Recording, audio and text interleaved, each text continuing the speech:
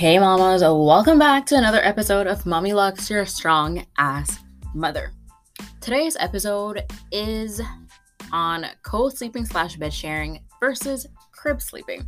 So can I just start off by saying that there's nothing wrong with either or. Some moms won't agree with me, but at the end of the day, you gotta do what's A, best for you, and B, what works for you and the baby.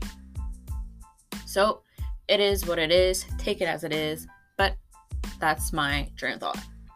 For us, mainly me, we use both, so bed sharing and crib sleeping, but more so bed sharing instead of her crib, and here's why.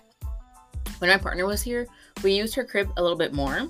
She would nap in her crib, and at night we would put her in her crib, and when she would wake up for her only night feeding, we would bring her to our bed because she had a hard time going back to sleep alone, even if we used soothing mechanisms. So we bring her to her bed, we feed her, and then when we try to put her back to bed, she wants nothing to do with it. Now that my partner is back at work, not in Ottawa, and is away from Monday to Friday early afternoon, I feel like having her with me is just easier. For one, it's just easier to make her fall asleep. Two, if I have to do a random night feeding, I don't have to get up. I can just feed her there and then have her go back to sleep.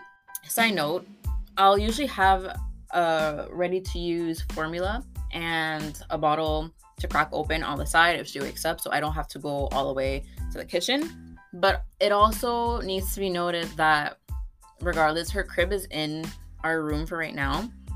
I just don't really want to do the walk from my bed to her crib because maybe for you guys, maybe non-parents or whatever, waking up at 2 a.m. is easy for you, but when you had a long day with the baby nonstop and then you have to wake up at 2 a.m., the last thing you want to do is physically get up and go grab your baby. You just want to be able to just do everything right then and there, so that's what I do. And finally, number 3, and some people might not be okay with this, I don't really care. It just makes me feel less lonely in a sense because I'm so used to having somebody around, but I feel like just having her there makes me feel more comfortable, and I feel like she's more comfortable too, to be quite honest. All 3 of those points work best for me. I have a whole routine down and everything, so now obviously I make sure that her sleeping environment is safe, so no choking hazards, but the same could be said if your baby was only sleeping in a crib, so nothing that can be loose or nothing that could prevent her from, be used for her in a negative light. So having something that's a choking hazard or, suffocating hazard, anything that has to do with SIDS. Because yes, SIDS can happen in a crib, not just when you're bed sharing with the baby. With that being said, just because she sleeps with me in my bed, it doesn't necessarily mean that I personally sleep great. Sometimes I have to sleep crooked because of the way she sleeps, or she leaves me no space because she wants to be super close to me no matter how far I put her in my bed. This also means that sometimes, whether we like it or not, my partner has to sleep on the couch because sometimes there's just no space for him, but we manage. It's kind of like, honestly, playing Tetris. I feel like if he falls asleep first with her in the bed, it's easier for me to figure out my way, wiggle my way in the bed. But if it's the other way around, because he's obviously taller, it's harder for him to do so. And this piece right here of having your partner sleep on the couch, I feel like is really accurate for a lot of couples, a lot of parents who decide to bed share or co-sleep with their babies or toddlers. A lot of the times you'll hear one parent say that, yeah, my partner or the mom or the dad or whatever sleeps with the baby and then I have to sleep on the couch because there's just no space for me. And the reality is, whether you have a queen bed or a king bed, sometimes you'll have to sleep on the couch. When I was pregnant, I remember someone saying that I shouldn't have to worry about the nursery that much because the baby will most likely be sleeping with you, and the nursery will kind of be like a storage facility until you're fully ready to use it. And now you see what they meant, because it's completely true. I envisioned what my life would have been post-baby, and it's not that it's not that, but it kind of isn't. Like, I have my crib and everything, but literally her part of the room, so her nursery part of the room is literally kind of just like a storage facility, and I have other people that I know recently who've also given birth to wonderful, beautiful babies who literally do the same. Their baby's crib is just full of clothing, and honestly, we just can't get to it. We just can't get to putting the clothes away. Anyways, I was getting off track, but basically a lot of mamas that I know, it's the same thing. The nursery right now is more like a storage facility.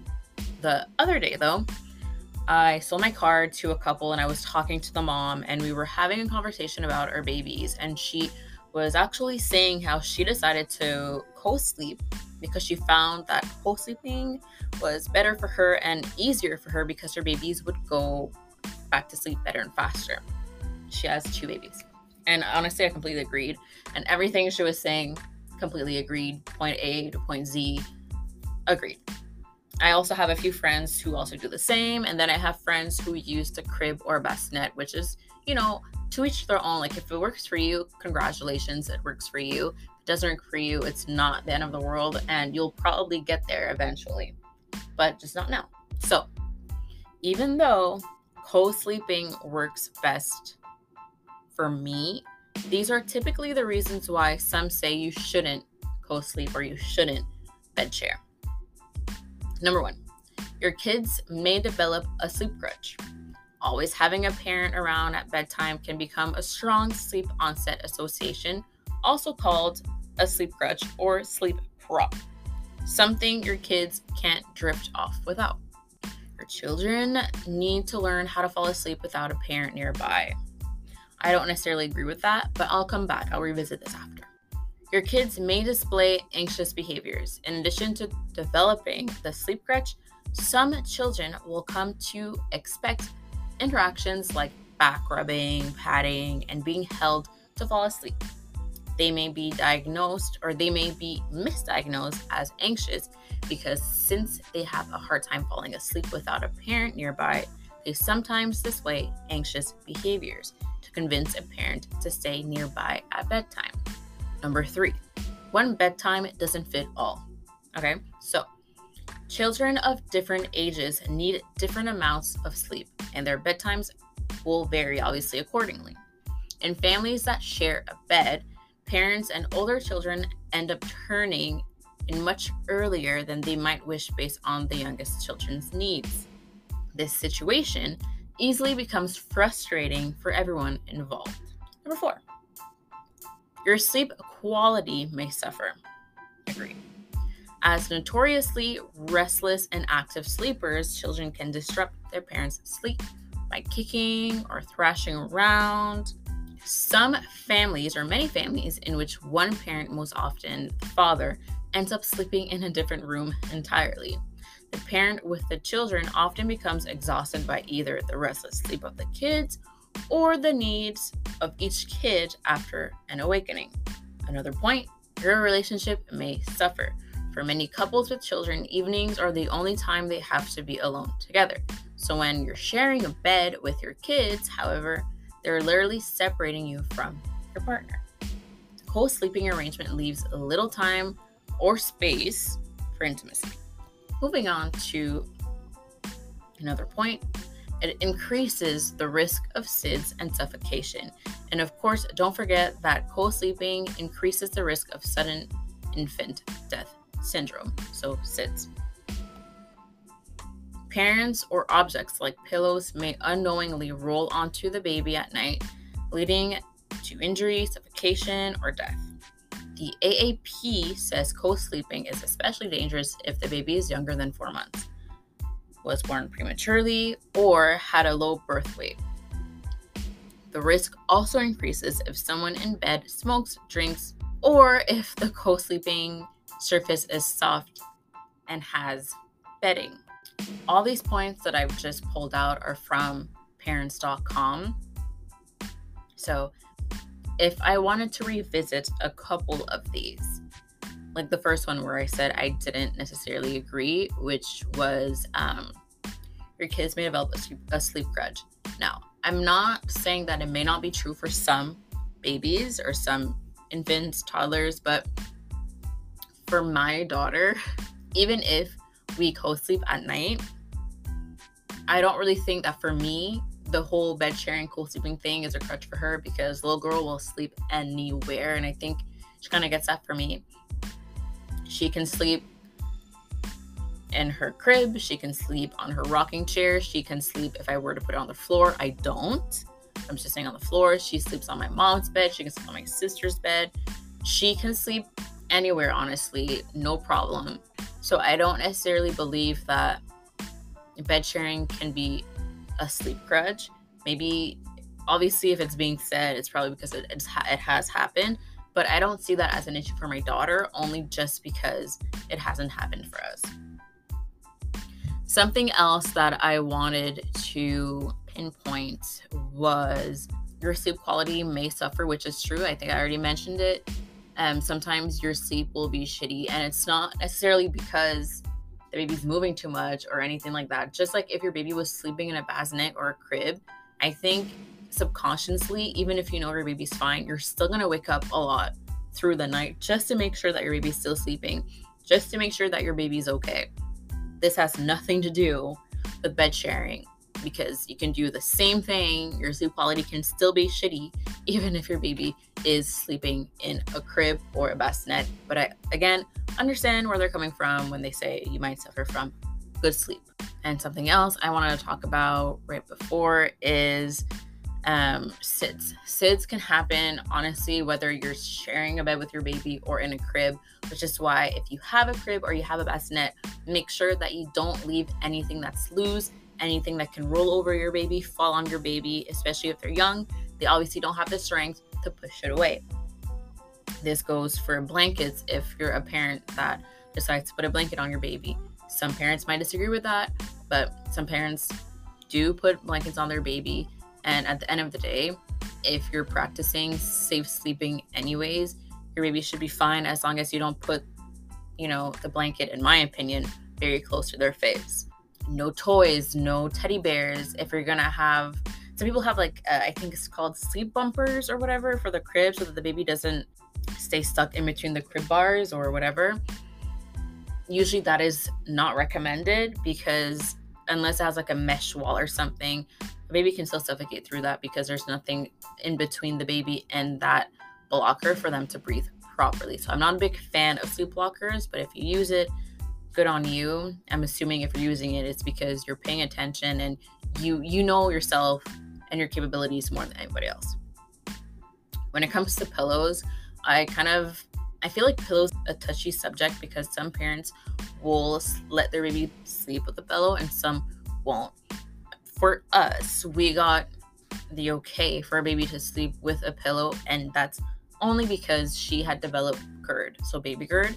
And so she had really bad reflux, acid reflux, and amongst other stuff. And so her sleeping flat was not okay for her. She was never comfortable. She would never sleep. And so we bought a prop for her to be more inclined when she slept. Or we would have a pillow that would kind of elevate her a little bit. And because we started that at a very young, age, not even one yet, but we started younger, she grew attached and she grew to understand, if that makes sense, how to use a pillow. So obviously we pay more attention to her because she's using a pillow. But other than that, if you're practicing safe sleeping, whether it's bed sharing, crib, or bassinet, SIDS can still happen. So I kind of want to remove that stigma of SIDS can only happen if you're bed sharing, because that's absolutely not true. If we move on to now the benefits of bed sharing with your baby, your infant, this is what they are. It promotes bonding. 3 things encourage mother-child bonding is sleeping nearby, touching the baby, and breastfeeding. Number 2, helps baby go to sleep easier. In the early months, infants need to be parented to sleep, not just put down, which can be traumatic if left alone to cry. Co-sleeping helps to create a healthy attitude towards sleep. Babies learn to regard sleep as a pleasant state to enter and a fearless state in which to remain. Number 3, it helps babies sleep better. It's a myth that young infants can be trained to sleep throughout the night in the first 6 months. Babies naturally wake up every couple of hours regardless of where they sleep. Many find it hard to wrestle after these periods of night waking. If a baby is sleeping next to his mother or her mother, her very presence conveys that it's safe to go back to sleep. Since the baby feels calm, he or she either doesn't fully awaken or wrestles easily and quickly with the help of her touch and perhaps a few minutes of nursing. So basically, the baby wakes up, sees you there, they will fall back asleep because they feel safe. I believe this is number 4. It helps parents sleep better. So you see how like things can kind of contradict each other. Some people will say bed sharing can make your sleeping quality crappy, and some will say that bed sharing will actually improve your sleeping.